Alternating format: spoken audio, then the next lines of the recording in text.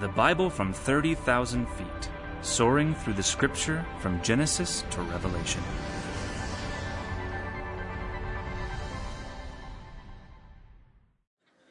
So, over in the European area, there is a section of land known as the UK, the United Kingdom. The United Kingdom is a conglomeration of England, Scotland, Wales, and Northern Ireland.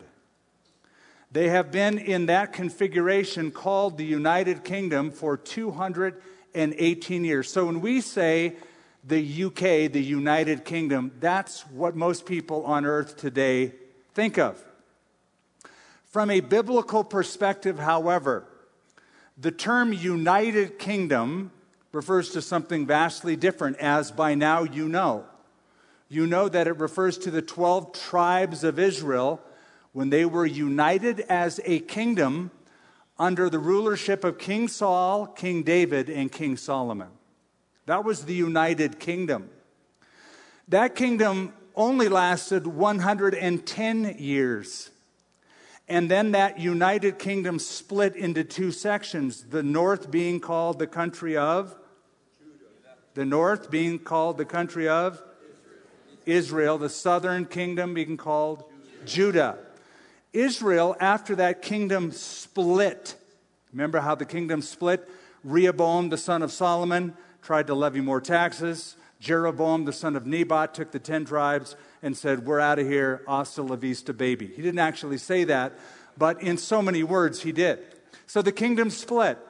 The northern kingdom continued as a viable, divided kingdom for 210 years.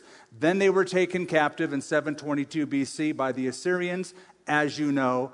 And then the southern kingdom remained coalesced for another 135 years. And they went into Babylonian captivity in 586 BC, as you know. We find ourselves dealing with that last portion of information.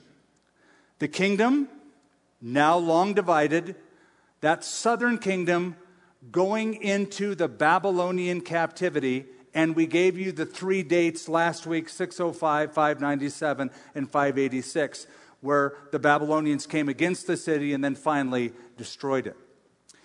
We are dealing with the prophet of Ezekiel at this particular period of time. Now, I went into the ministry primarily because I had certain role models who in the ministry made the ministry to me very attractive. I thought, I'd love to do that.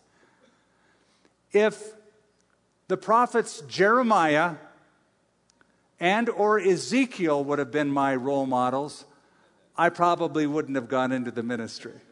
I would have severe second thoughts. I'd say no thanks. Ezekiel, like Jeremiah, was also a priest, but was unable to serve as a priest. Do you know why? Because right when he was about to serve as a priest, the Babylonians took him captive and brought him to Babylon. So though he was trained for the priesthood and should have served as a priest, he went into captivity in Babylon 11 years before the city was destroyed in 586. So I mentioned there were 3 dates, 3 deportations, and the final one was a destruction. In 605, I mentioned a young man was taken captive to Babylon. His name was Daniel.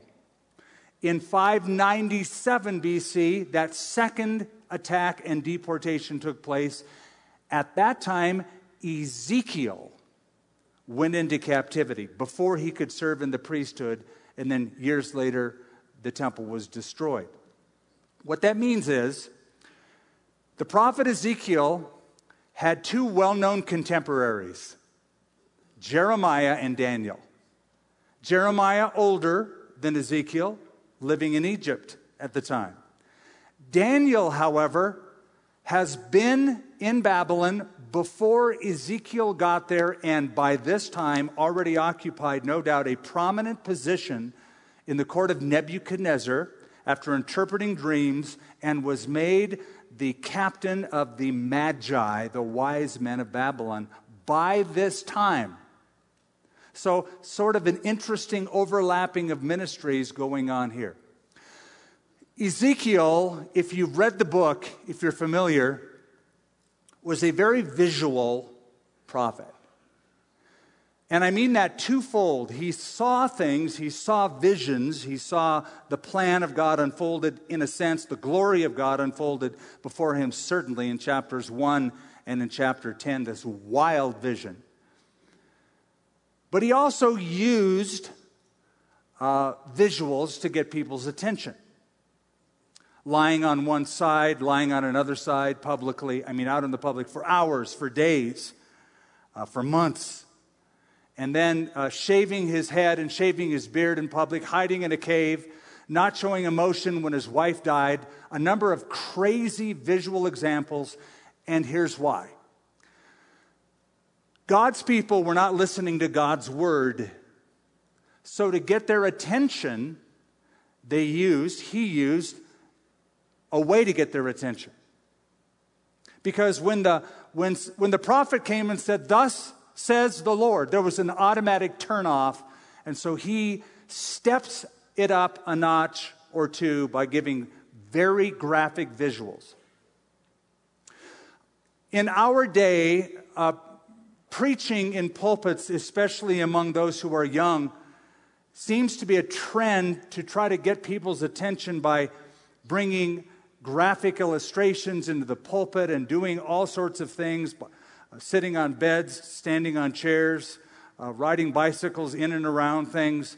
And all I can say is, okay, but that's an indictment that you're dealing with a crowd of people that cannot or will not listen to God's word. And let me remind you that faith comes by hearing. It still is the case today. Faith comes by hearing, and hearing by the word of God. If you're a preacher, be good enough to use words to paint pictures in people's minds. And it will sink down. Every prophet of God did that. This guy and Jeremiah are the exceptions, but that simply points to the kind of recalcitrant hearts, hardened hearts that they were dealing with. Now, the outline of the book of Ezekiel is very logical. In fact, it is the most logical of all of the prophetic outlines or of the books of the prophets. The first section is personal, chapters 1 through 3. The second section is national, chapters 4 through 24. The third section is international, chapters 25 through 32. And the final fourth section is eventual, but a better description would be eschatological, dealing with end of times, eschatology, the end of days, and the glory of God. So, because he uses so many pictures, I've sort of divided the book up like a picture frame, 4 sides. And I'll be more specific now. Chapters 1 through 3 deal with the commission of the prophet. Ezekiel is called by God. God's hand is on Ezekiel. God speaks to Ezekiel. That's his commission of the prophet. The second section is correction of the problem. That's the national, where God is dealing with the nation of Judah for her sin and the reasons for her sin and what's going to happen eventually, and that is the destruction of the temple. Remember, when Ezekiel preached, he was a captive in Babylon, but the temple was still standing for a few more years, but he predicted its demise. So, commission of the prophet, correction of the people. Third section, castigation of the peoples, plural. Now we're dealing internationally with other nations around the country of Judah. And then finally, conciliation of God's purposes. That's the last section, chapters 33 to 48. That is where Israel, God sees it, the prophet predicts it, being restored, regathered in their land. In Ezekiel chapter 1, verse 1, we begin. And again, this is a 30,000-foot view. We are flying over it, making notes on a few areas, looking down out of the airplane on a few different texts, and then zooming ahead. Chapter 1, verse 1. Now it came to pass in the 30th year, mark that, in the 4th month, on the 5th day of the month, I was among the captives by the Kebar River, that the heavens were opened, and I saw the visions of God. Now, when it says the 30th year, notice it doesn't say the 30th year of Jehoiachin or the 30th year of Nebuchadnezzar. It just says the 30th year. So, because of that, we believe we're dealing on a personal level with the prophet's age. That Ezekiel, when he gets this vision as a young captive in that second deportation, he's now in Babylon. He is 30 years old when this happens. Why is that significant? Because in the priesthood, you begin your service when you turn 30 years of age. Which means he had his birthday in Babylon, which means he trained for the priesthood, but he never was able to serve in that temple that he longed to serve in. Why is that significant? Because of all the prophets, Ezekiel will be given a detailed description of another temple that has never yet been built, but will be built, not in the tribulation period, but in the millennial kingdom. Very detailed description. He gets to see it in vision form. So it says that I was among the captives, verse 1, by the river Kebar. A better way of looking at this is the canal Kebar. There were two rivers, as you know, in that area of the world, the Tigris River and the Euphrates River. Those were the two huge rivers that watered the land. The people diverted that water into canals for irrigation.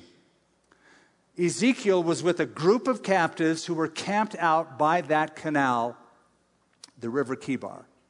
And it says, the heavens were opened, and I saw visions of God. Now he'll see very graphic visualizations of the glory of God. So this is a vision from God. This is not a late night pizza vision. This is not a spicy falafel dream. This is something that God gives to him. This priest, who is no doubt very discouraged for a couple of reasons. Number one, he's a refugee, he's a captive. Number two, he never got to serve as a priest in Jerusalem. It would be sort of like you're 15 years of age, your 16th birthday is tomorrow. You've gone through driver's ed. You go to the DMV, you think tomorrow to get your license. But then, on the eve of your birthday, the government changes the law so that you have to be 18 years of age to get a driver's license, which, by the way, I'm for. But imagine how your heart would sink the day you turned 16 but never got to see your dream realized. Now, that's where they are, and I can't resist but reading to you a few verses from a psalm that will now make sense. Psalm 137. You should always keep that in mind whenever you read Ezekiel. By the rivers of Babylon, there we sat down, yea, we wept when we remembered Zion. We hung our harps upon the willows in the midst of it. For there those who carried us away captive asked us a song, and those who plundered requested mirth, saying, sing us one of the songs of Zion. How shall we sing the Lord's song in a foreign land? If I forget you, O Jerusalem, let my right hand forget its skill. If I do not remember you, let my tongue cling to the roof of my mouth. If I do not exalt Jerusalem above my chief joy. That's a psalm written in retrospect of those who are in Ezekiel's position, feeling what he feels, not wanting to have mirth and joy, even though the Babylonians are saying, sing us one of those Jewish songs. And they were saying, how can we sing the Lord's song in such a condition? Well, that's where he is. Verse 5, let's skip down there and move ahead. Also from within it, came the likeness of 4 living creatures. It's getting better. And this was their appearance. They had the likeness of a man. That's the general appearance, humanoid appearance. Each one had 4 faces. That's where it departs from the look of the human, because you and I have one. This creature, these had 4 faces, and each one had 4 wings. Their legs were straight. The sole of their feet were like the soles of calves' feet. Holy cow. And they sparkled like the color of burnished bronze. The hands of a man were under their wings. Weird, huh? Little hands under their wings. On their 4 sides, and each of the 4 had faces and wings. Now, we know what these are if we've read chapter 10 as well as chapter 1. In chapter 10, this same vision, these creatures are called cherubim. That's the Hebrew word. I am is the male Hebrew plural. So a singular being is a cherub or an angelic being. More than one is cherubim or cherubim, many angels. We know about cherubim. A couple of them appeared outside the Garden of Eden in the book of Genesis, guarding the entrance. There were a couple of cherubim whose wings touched on top of the Ark of the Covenant as a symbol of God's presence. They were in the veil, embroidered beautifully in the tabernacle and the temple. Cherubim seems to be angels who guard the presence of God. And they're always seen as a symbol of the presence of God. Verse 9, their wings touched one another. The creatures did not turn when they went, but each one went straight forward. So you get, as you read this, the idea that when they wanted to go one direction or the other, the mind or the spirit just said, go right, and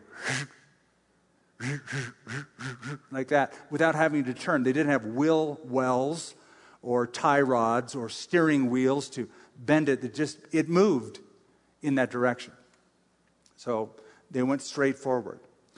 Now, the Hebrew term for this vision, and you see it's a vision of the glory of God, of the throne of God, is called the Merkabah. Some of you are familiar with the Merkabah or the Merkabah. It is the chariot, the divine chariot, the throne car of God. I bring it up merely to state, if you ever delve into Talmudic interpretations, especially the mystical writings, or a really weird subset of Judaism called the Kabbalah, Kabbalistic Judaism. It's very mystical, and it's all centered around what this is. It's all about this vision in Ezekiel chapter 1 and 10. And there's weird interpretations. No need, no desire to even get into it, just to touch on it. Verse 10. As for the likeness of their faces, each had the face of a man. Each of the 4 had the face of a lion. On the right side, each had of the 4 had the face of an ox. On the left side, each of the 4 had the face of an eagle. Now, he's got our attention. Now it's sounding more familiar, but let's read on. Thus were their faces. Their wings stretched upward. 2 wings of each one touched one another, and the 2 covered their bodies. And each one went straight forward.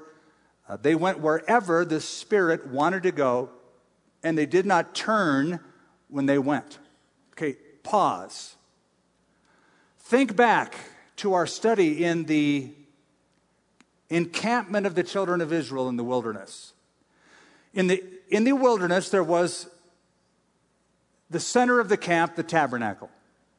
And on all 4 sides, the 12 tribes of Israel were divided into 4 main camps. 3 tribes on the south, north, east, and west. And those 3 tribes on each side were under the banner of a single tribe. So on one side, they were under the banner of the tribe of Judah, whose insignia happened to be a lion. On another side, they were under the banner of the tribe of Ephraim, whose banner happened to be an ox. On the other side, they were under the banner of the tribe of Reuben, whose banner happened to be a man. And on the final side, they were under the banner of Dan, whose banner happened to be an eagle. Fascinating so far, right? All of that gives to us at least an indication that, maybe there's something to this. Is there more? Yes, there is. It seems that what we saw in the tabernacle, representing here by these cherubim, is a picture of the throne of God. And the tabernacle was a model, crude, albeit, but a model of the throne of God. Because when we fast forward to the book of Revelation, we also have these 4 living creatures and the throne of God depicted in the book of Revelation. But what's beautiful is looking at the 4 Gospels alongside all of that. 4 Gospels, not 3, not 5, 4. The Gospel of Matthew is the gospel of the kingdom. The kingdom is referred to more than any other book. That's the lion. Then we have the Gospel of Mark. The word immediately pops up a lot in that book, and we see Jesus moving from place to place rapidly like a servant would. And the animal of servitude was the ox. Then we come to the Gospel of Luke, written by a Gentile doctor, especially with the Greeks in mind, who idealized humanity, and they were looking for the ideal man. And so the term Son of Man is used frequently by Luke. And then the most majestic, I believe, of all the Gospels, soaring above the other, is the Gospel of John, who depicts Jesus as God the Son, God in human flesh, the divine, the deity of Christ. And the end of that book says that you might believe that Jesus Christ is the Son of God. So again, I believe depicted in the Gospels, seen in the tabernacle and in the book of Revelation, and seen here in this vision form, the presence of God, the full-orbed glory of God in these creatures. Verse 15, now, as I looked at the living creatures, it gets weirder. It gets really cool weird. Behold, a wheel was on the earth beside each living creature with its 4 faces. The appearance of the wheels and their workings was like the color of beryl, kind of a goldish yellow, and all the 4 had that same likeness. The appearance of their workings was, as it were, a wheel in the middle of a wheel, like a wheel going in one direction and a wheel going in another direction. Now, this is a wild vision, and I have to give you full disclosure. Some have looked at this and believe this is proof positive of the existence of UFOs.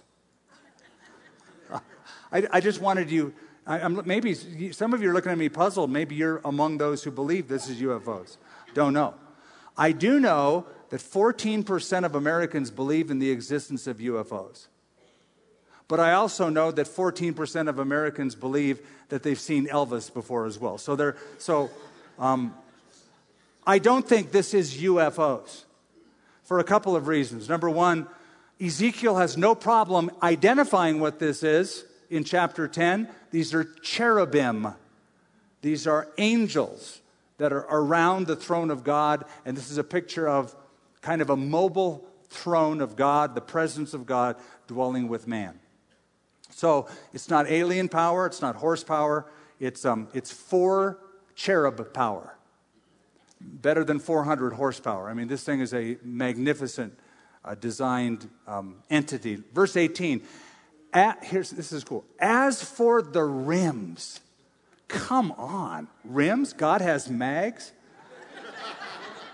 They were so high, they were awesome. And their rims were full of eyes. None of you have rims like that in your chariot. When the living creatures, verse 19, went, the wheels went beside them. When the living creatures were lifted up from the earth, the wheels were lifted up.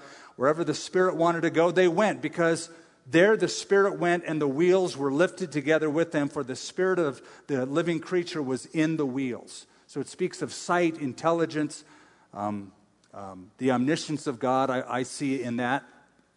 Okay, till now, Ezekiel has been just sort of looking at the body, the chassis, under the hood a little bit. Verse 28 tells us it's the appearance of the glory of God. It's the appearance of the glory of God. Look at chapter 2, verse 1. And he said to me, Son of man, stand on your feet, and I will speak to you. This is all that personal section. Chapter 1, God's hand is on him. Chapter 2, God speaks to him. And chapter 3 as well. Then after that, chapter 4, he's going to speak through him. Son of man, he said to me, stand on your feet, and I will speak to you. Now, that term, Son of Man, I want to explain. It has a couple of different usages in the Bible. Don't want you to get confused. Generally, it means, and I say generally, especially in Ezekiel, because it pops up over 100 times in the book of Ezekiel. Son of man is a Hebraism, a Hebrew way of saying human being. You're just the son of Adam, the son of a human being, thus a human being. It's God's way of saying, I'm God, you're not. I'm God, you're a son of Adam. He's just simply calling him out as a human being in generic terms. When we get to the book of Daniel, however, the term Son of Man will be used in chapter 7 in a very different manner. I'm just giving you a preview. This is now the trailer at the beginning of the show. In chapter 7, Daniel sees a vision of the Ancient of Days, that is God Almighty, and the Son of Man comes to him. And God Almighty gives to the Son of Man in Daniel a kingdom, a dominion, a power that is everlasting. That is the kind of Son of Man that we read about when Jesus is called the Son of Man in the New Testament. And you need to know that. When you read Son of Man in the New Testament, it's a reference to Daniel chapter 7. How do I know that? Because when he said he was the Son of Man and he was called the Son of Man, the Jewish leaders wanted to kill him for assuming that title. If that just meant I'm a human being, they wouldn't. But if it meant I am saying that I am the fulfillment of Daniel 7, to whom the Ancient of Days will give an everlasting kingdom, that's different. So now you know the distinction, right? Now we can move on. Verse 2, then the Spirit entered me. This is all important. The Spirit, God's Spirit entered me when he spoke to me and set me on my feet. And I heard him who spoke to me. And he said to me, Son of man, I am sending you to the children of Israel. Now hold that thought.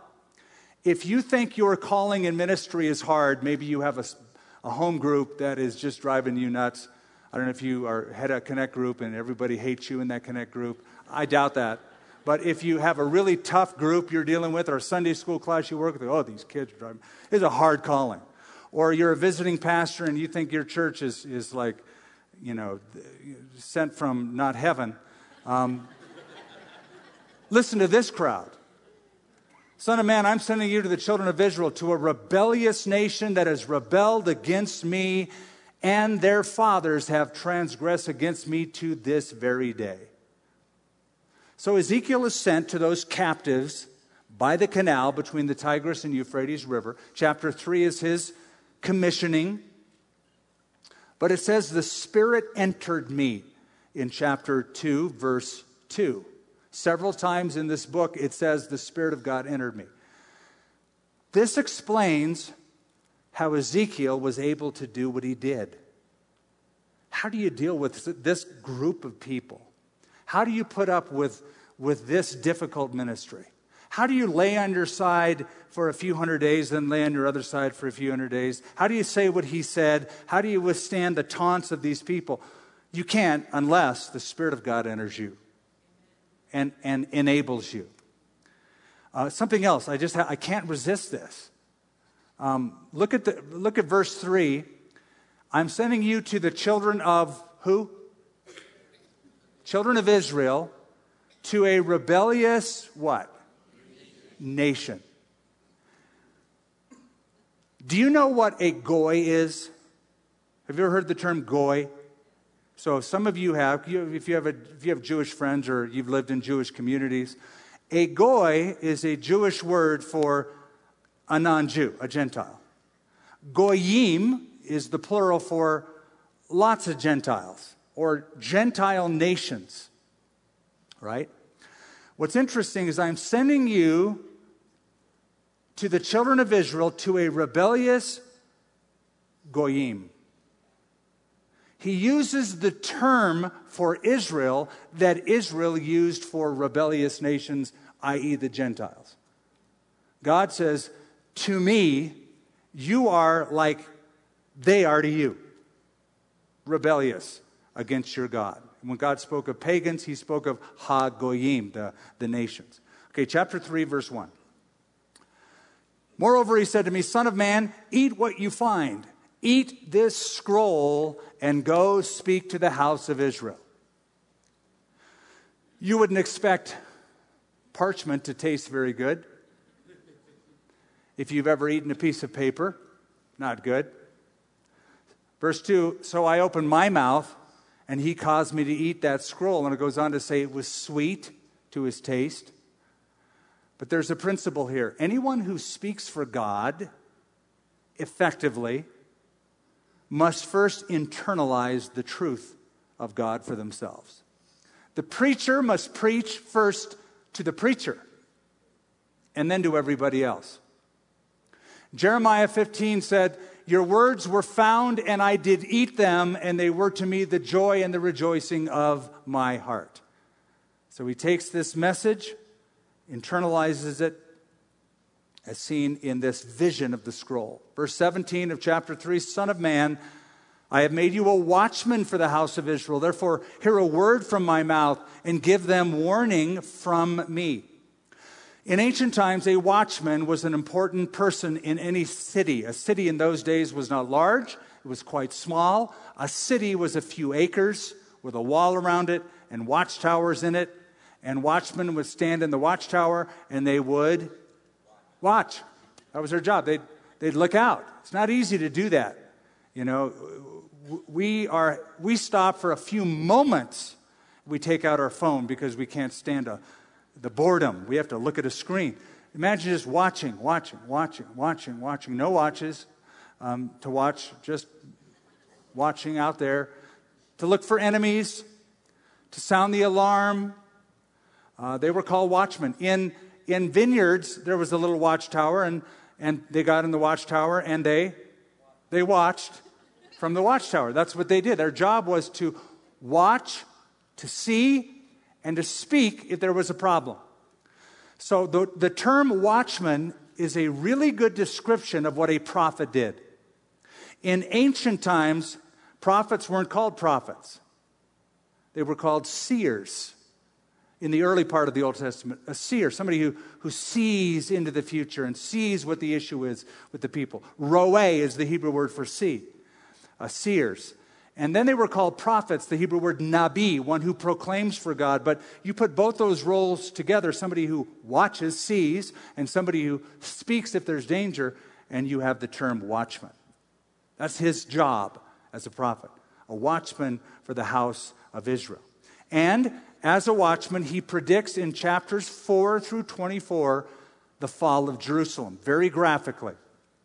So we come to the second section in chapter 4, the correction of the problem.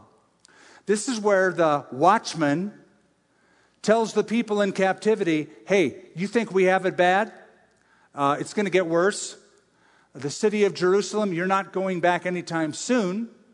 As Jeremiah has written you a letter already saying you're going to be here 70 years. He's right. You're going to be here a long time. You're not going back. In fact, the city of Jerusalem is going to be destroyed. So, chapter 4, verse 1, you also, son of man, take a clay tablet and lay it before you and portray on it or draw a picture on this wet clay a city. Which city? Jerusalem. Lay siege against it. Build a siege wall against it.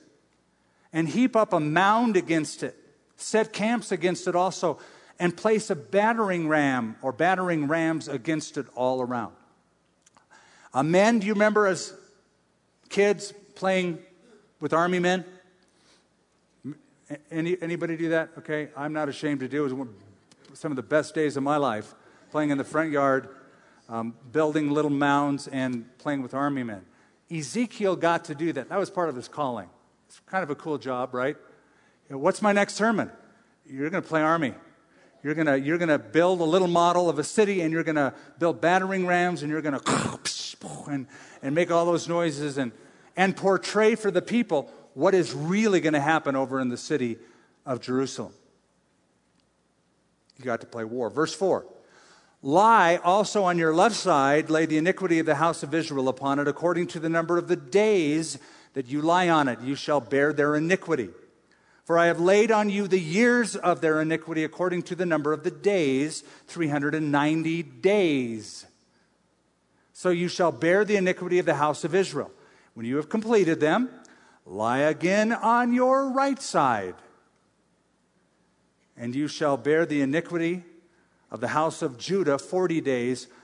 I have laid on you a day for each year. So I'm guessing that he lay on one side facing north to depict the northern kingdom, and next on his other side facing south to depict the southern kingdom of Judah. The question I get asked whenever I go through the book of Ezekiel, teaching through it, is, did he lay there 24 hours a day? Probably not. He could have, and then God would have had to supernaturally kept him from getting decubitus sores that any patient lying in one position for a long time would get. But probably just during the daylight hours, the busiest part of the day, he laid on his side. Then he got up and went home, did it again for a number of days, and then switched sides. My guess. Verse 12. And you shall eat it. This is a concoction he has to make. Eat it as barley cakes, and bake it using fuel. So he has to make this meal of cakes using fuel of human waste. I don't want to be a prophet. I declare a non-profit organization. Right. This is it. Well, Ezekiel's going to feel the same way. The Lord said, so shall the children of Israel eat their defiled bread among the Gentiles. In other words, it's going to get so bad in Jerusalem and where I drive them in captivity later on. So I said, Lord God, indeed, I have never defiled myself from my youth till now. I've never eaten what died of itself or was torn by beast, or has abominable flesh ever come into my mouth. This sounds a lot like Peter. When he saw those unkosher things in that vision he saw, four-footed beasts coming down on a sheet, and the Lord said, rise, Peter, kill and eat. And he, being obedient and acquiescent, said, not so, Lord. I've never done that. What Ezekiel is saying is understandable. Look, I'm a priest. I'm kosher. I don't do human dung. I've never eaten like this. I've never eaten food like this. Not so, Lord. Now, what is going on? God is portraying what life is going to be like when Jerusalem is under siege. Verse 15, then he said to me, see, I'm giving you cow dung. Isn't the Bible great? You who thought the Bible never has fun stuff in it, this is pretty cool. God is saying, I'm giving you cow dung. Just mark that. Instead of human waste, and you shall prepare your bread over it. So what is God doing? He's making a gracious concession that he can cook on cow chips, cow dung. It was a very gracious move, or I should say a gracious move, right, for that to happen. Some of these things you can't resist. By the way, in the Middle East today, some of the Arab tribes still cook over animal dung because of the scarcity of wood.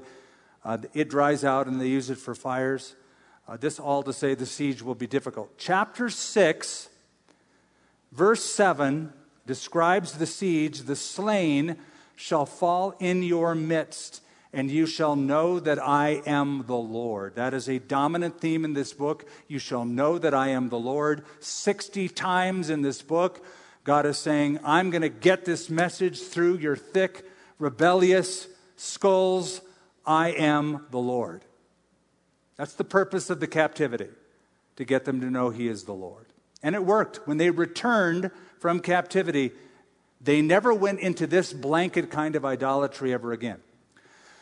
But the visions continue. In chapter 9 and 10, that weird Merkava comes back.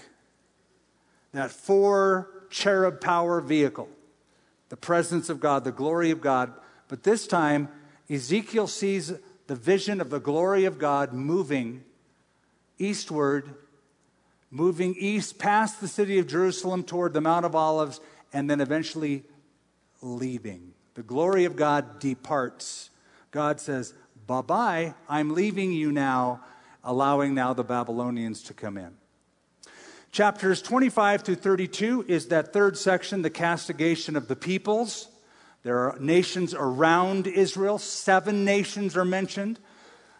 Nations like Moab and Ammon and Philistia and Tyre and Sidon, and a large section on the nation of Egypt. 4 of them are singled out because of their hatred for the Jews. I want to take you to one really briefly. Chapter 28 is the fall of the city of Tyre up in present-day Lebanon. And what's noteworthy about this is in chapter 28, there is a segue between the physical reality to a spiritual reality in the same chapter. That is, some of the language fits an earthly monarch. Some of the language in the chapter clearly does not fit an earthly monarch, but it does fit, interestingly, Satan as the power behind the power. So he's addressing an earthly monarch, but then he addresses what appears to be an earthly monarch, but the description must refer to Satan. If you think this is wild or unprecedented, it is not. Jesus did it with Peter. When Peter said, we're not going to let you go to Jerusalem. We're going to take care of you. We're going to protect you, God. Jesus turned to Peter and said, get behind me. He called Peter Satan. Well, he wasn't really saying you really are the devil, as much as I'm talking to the power behind you who gave you that thought. So, with that in mind, chapter 28, verse 1, let's move quickly. The word of the Lord came to me again, saying, Son of man, say to the prince of Tyre, thus says the Lord God, because your heart is lifted up, and you say, I am a god. I sit in the seat of gods in the midst of the seas, yet you are a man and not a god. Though you set your heart as the heart of a god. You see the word prince that we just read? It's the Hebrew word nagid. And nagid means man at the top. And the man at the top of this city of Tyre, according to Flavius Josephus, the Jewish historian, was a man named Ito-Baal II. If you're taking notes, that's Ito-Baal, Roman numeral 2. Ito-Baal II. He was the ruler of Tyre at the time. He was proud because he was wealthy. He was proud because he was powerful. He was proud because of his location. I told you before about the city of Tyre. It was an island. They thought they were impregnable, impenetrable. Alexander the Great finally took them over. Verse 11. Moreover, the word of the Lord came to me, saying, Son of man, take up a lamentation for, not the prince, but the king of Tyre, and say to him, Thus says the Lord God, you were the seal of perfection, full of wisdom and perfect in beauty. He uses a different word, not nagid for prince, but the word melech for king, which in Hebrew is a common name for melech, or for king, melech. But what's interesting is Ezekiel never uses the word melech for any of the kings of Israel, except for one, and that's Jehoiachin. He never uses that term. So, all of that to say, what you now read following this cannot describe any earthly ruler. It reaches into the spiritual arena, to the source, as it were. Look at verse 13. Continuing on to the king of Tyre, you were in Eden, the garden of God. Oh, really? When was the king of Tyre ever in the Garden of Eden? Never. Every precious stone was your covering. The sardius, topaz, diamond, beryl, onyx, jasper, sapphire, turquoise, emerald with gold. The workmanship of your timbrels and pipes, those are musical instruments, was prepared for you on the day you were created. Not born, this creature was created. Verse 14. You were the anointed what? Cherub. Singular, cherub. Angelic being who covers. So you were an angelic guardian. He saw cherubim in that vision of the Merkabah. Now he's talking to the king of Tyre. You're the anointed cherub who covers. You were like the angelic guardian for the throne. I established you. You were on the holy mountain of God. You walked back and forth in the midst of the fiery stones. Verse 15, you were perfect in your ways. The word perfect means blameless or undefiled. You were perfect in your ways from the day you were created until iniquity was found in you. That word until could be argued is the saddest word in human history. Because what follows until iniquity was found in Lucifer, Satan, is what plummeted his fall, caused his fall, and plummeted the earth thereafter into the curse that we now experience. Now, Jesus refers to this in the New Testament book of Luke, chapter 10. He said, I saw Satan fall from heaven like lightning. Whenever you read that passage, you should remember two Old Testament scriptures. Ezekiel 14, which says, how are you fallen from heaven, O Lucifer, son of the morning? And Ezekiel 28, you were the anointed cherub who covers until iniquity was found in you. So obviously a beautiful creature, not horns and a pitchfork and a little pointed tail. All of that is coming from Greek and Roman mythology. The god Pan, Bacchus, all of that medieval, picturesque stuff is not biblical stuff. He's a very beautiful creature. The Bible says in Ezekiel, when we see him, we're going to say, you're the one that caused so much trouble? Okay, let's close the book. Chapters 33 to 48 is about the restoration of the land. It's the conciliation of all of God's purpose for Israel. In this section, it includes 9 chapters that are devoted and detail that temple I told you about, the millennial temple during the millennial kingdom. The last section has 3 parts. The regathering of the Jews, the regeneration of Jewish hearts, and the reestablishment of the Jewish kingdom. All of that is in the last section. Why is it here? To give the people in captivity, you think it's all over, hope. It ain't over till it's over. You're coming back to Israel, but there's going to be a kingdom set up where Israel will be at the center of the kingdom age on the earth. So, 3 parts. Israel is to be regathered. Chapter 36, verse 24.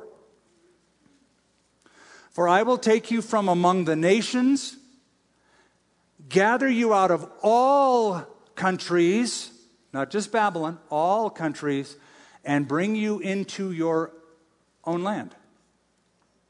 It's interesting, if you go to Israel today,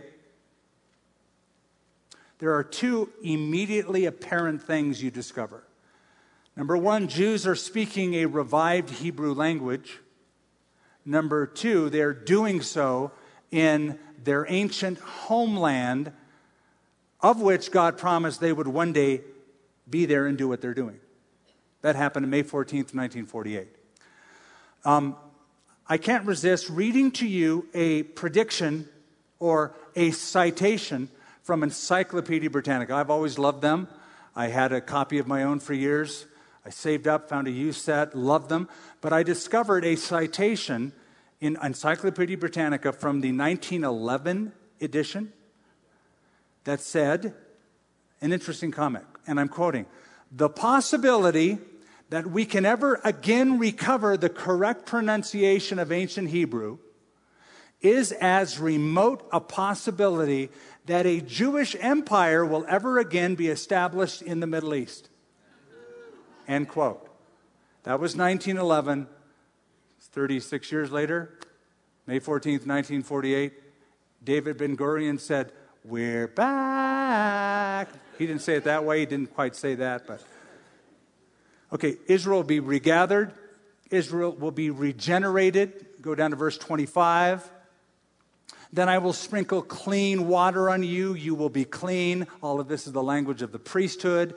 Priests would sprinkle water on for ritual purification.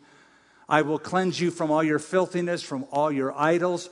I will give you a new heart and put a new spirit within you. I will take the heart of stone out of your flesh, give you a heart of flesh, the new nature to overcome the old nature. I will put my spirit within you and cause you to walk in my statutes, and you will keep my judgments and do them."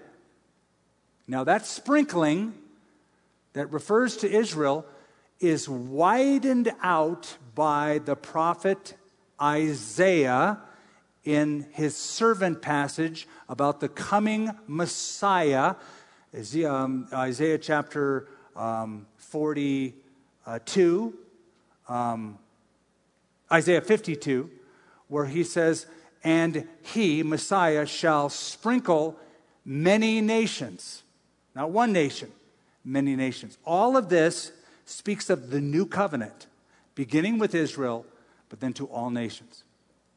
As John the Baptist said, "Behold the Lamb of God who takes away the sin of the world." It's for everybody. So what that tells us is, how do Jews get saved? Not by being a Jew. A Jew gets saved the same way a non-Jew gets saved. A Jew gets saved by believing in the Jewish Messiah, Jesus Christ, who shed his blood for us. Everybody gets saved the same way. The only advantage, Paul will say in Romans, don't want to steal my thunder for upcoming Sunday messages, but the only advantage is God already deposited all of that revelation, so you should be aware of that in advance. Anyway, put that on pause, save that for a few weeks. Chapter 37 is the illustration of chapter 36. And now we get to the vision of dry bones. Chapter 37, verse 1, "The hand of the Lord came upon me and brought me out in the spirit of the Lord and set me down in the midst of the valley." That word could be translated battlefield. "And it was full of bones. He caused me to pass by them all around, and behold, there were very many in the open valley, and indeed they were very dry." They're dead. Dead in their dispersion, dead in their disobedience, dead in their failed relationship with God, dead because of the destruction of the city by the Babylonians. "And he said to me, 'Son of man, can these bones live?' God asks Ezekiel. So I answered, 'O Lord God, you know.'" That's a safe answer. That's a good answer. God asks you something, well, you know. Again, he said, "Prophesy to these bones and say to them, O dry bones, hear the word of the Lord. Thus says the Lord God to these bones, surely I will cause breath to enter you, and you shall live." The word breath is the Hebrew word ruach. That's ruach, breath. It's also the word spirit in Hebrew, also the word wind in Hebrew. The Hebrew word for Holy Spirit is ruach hakodesh. That is spirit or breath, the Holy Spirit. So, "I will cause breath to enter you, and you shall live." That's chapter 37. It illustrates the coming together, the regathering. Chapter 38 describes an invasion of Israel and the defeat of the invader. Chapter 39 is the cleanup afterwards. These are events that occur after Israel gets restored back in the land. Okay, so they're there now. 36 and 37 are fulfilled. Chapter 38 describes a battle that will take place once Israel is in the land. The battle hasn't happened yet. It's a future battle. Some believe it's part of the Battle of Armageddon. I happen to believe it is apart from the 70th week of Daniel, or the Great Tribulation period, if you know your eschatology. Some see it melded into the 7 years. I see it as apart from that, but leading to it. Does that make sense? If not, ask me about it afterwards. Chapter 38, verse 1. Now, the word of the Lord came to me, saying, Son of man, set your face against Gog, that means leader, of the land of Magog. Magog means modern-day Turkey. Keep that in mind. The prince of Rosh, Meshech, and Tubal, and prophesy against him. All of these are labels that come to us out of Genesis 10, the Table of Nations. Josephus, Hesiod, Herodotus say that these depict Russia and allies, the allies of that area. Verse 5, interesting ally, Persia, that's Iran, Ethiopia and Libya, that's North Africa, with all of them with shield and helmet. Gomer, that is probably Armenia, hold that thought, and all of its troops. The house of Togarmah, that's eastern Turkey, from the far north, with all of its troops. Many people are with you. When Ezekiel wrote this, there was absolutely no connection or coalition between these people. What is interesting is that today, as I speak, there is already a coalition that is formed. Go look it up. Not now. Wait till later. A strategic coalition of Russia, Iran, and Armenia in stuff that is going on in the Middle East. Chapter 39 shows God destroying the nations that attack Israel. It's the catalyst that returns them back to God. Chapter 48, or 40 to 48, is the rebuilt temple and the reorganization of a national life during the 1,000 years. I just want to look at, I don't have time. I want to look down at chapter 48, the very last verse. The tribal allotments are given. The Dead Sea in Israel, it's predicted in chapter 47. Get this. The Dead Sea, 6 times saltier than the ocean. You don't want to get it in your eyes. You drink it, you'll throw up. You will. You can float on it even if you cannot swim. The Dead Sea, it is predicted, will turn into fresh water. There will be a river from Jerusalem. Other prophets speak about this. And so the waters of the Dead Sea are healed, and fishermen spread their nets from En-Gedi to Qumran. You say, where's that? When you come to Israel, I'll show you both of those places at the Dead Sea. So, last verse, chapter 48. I'm finishing this book. Verse 35. All the way around shall be 18,000 cubits. Keep in mind, this is describing the environment of Jerusalem, expanded area of a holy area and a huge temple, unlike we've ever seen built historically. And the name of the city from that day shall be, the Lord is there. The Lord is there. Okay, now I'm excited about this. The glory departed from Jerusalem, chapter 9 and 10. Ezekiel saw it, and probably those little hands going, bye-bye, from that little Merkaba. See ya. So it departed. He predicts it's coming back for good. And the name of the place will be, the Lord is there. The Hebrew name for Jerusalem is the pronunciation. It's Jerusalem, but the Hebrew pronunciation is Yerushalayim. Yerushalayim, the city of peace. The new name, it's in the Bible, but very few know this. You will know this after this. It'll come about in the future, in the millennial kingdom, the 1,000 years. It won't be called Jerusalem. It's going to be called, what's the name? The Hebrew name is similar to Yerushalayim, but it is Yahweh Shammah. Yahweh Shammah is the Lord is there. That's Hebrew. So not Yerushalayim, but Yahweh Shammah. Remember that. Get used to that, because that'll be a name for 1,000 years that city will be called. Cool that you know it. So you got the inside scoop. Okay, I just want to close with this thought. I know I'm 4 minutes over time, but do you mind? Have one thought? Just give me one thought. And please hug those teachers and kids for being so patient. I like teaching through the Bible, and I like teaching end times eschatology. There is a tendency, especially among young preachers, especially among millennial young preachers, to avoid teaching eschatology. I don't teach it. I've been to churches where they're 12, 15 years old, and I was going to bring an eschatological. Don't teach on that. Don't teach on that. My people don't have any idea what that is. I go, really? You've had 15 years to tell them, and you haven't? You'll just confuse them. We don't get into end times. When you don't, let me just phrase it to you in a question. Why would you ever rob God of that glory? It's God's glory in creation, but also God's glory in the future to rebuild what He said. So much of the Bible is eschatological. It's future. Learn it. Get good at it. Be an expert at it. And then teach it. Okay, enough said. Father, thank you for your word. Thank you for your glory that was depicted and that will fill the earth, beginning in Jerusalem, in that theocratic kingdom that is coming with the Lord Jesus at the helm. We look forward to it. In His name we pray. Amen. We hope you enjoyed this message from Skip Heitzig of Calvary Church. For more resources, visit calvarynm.church.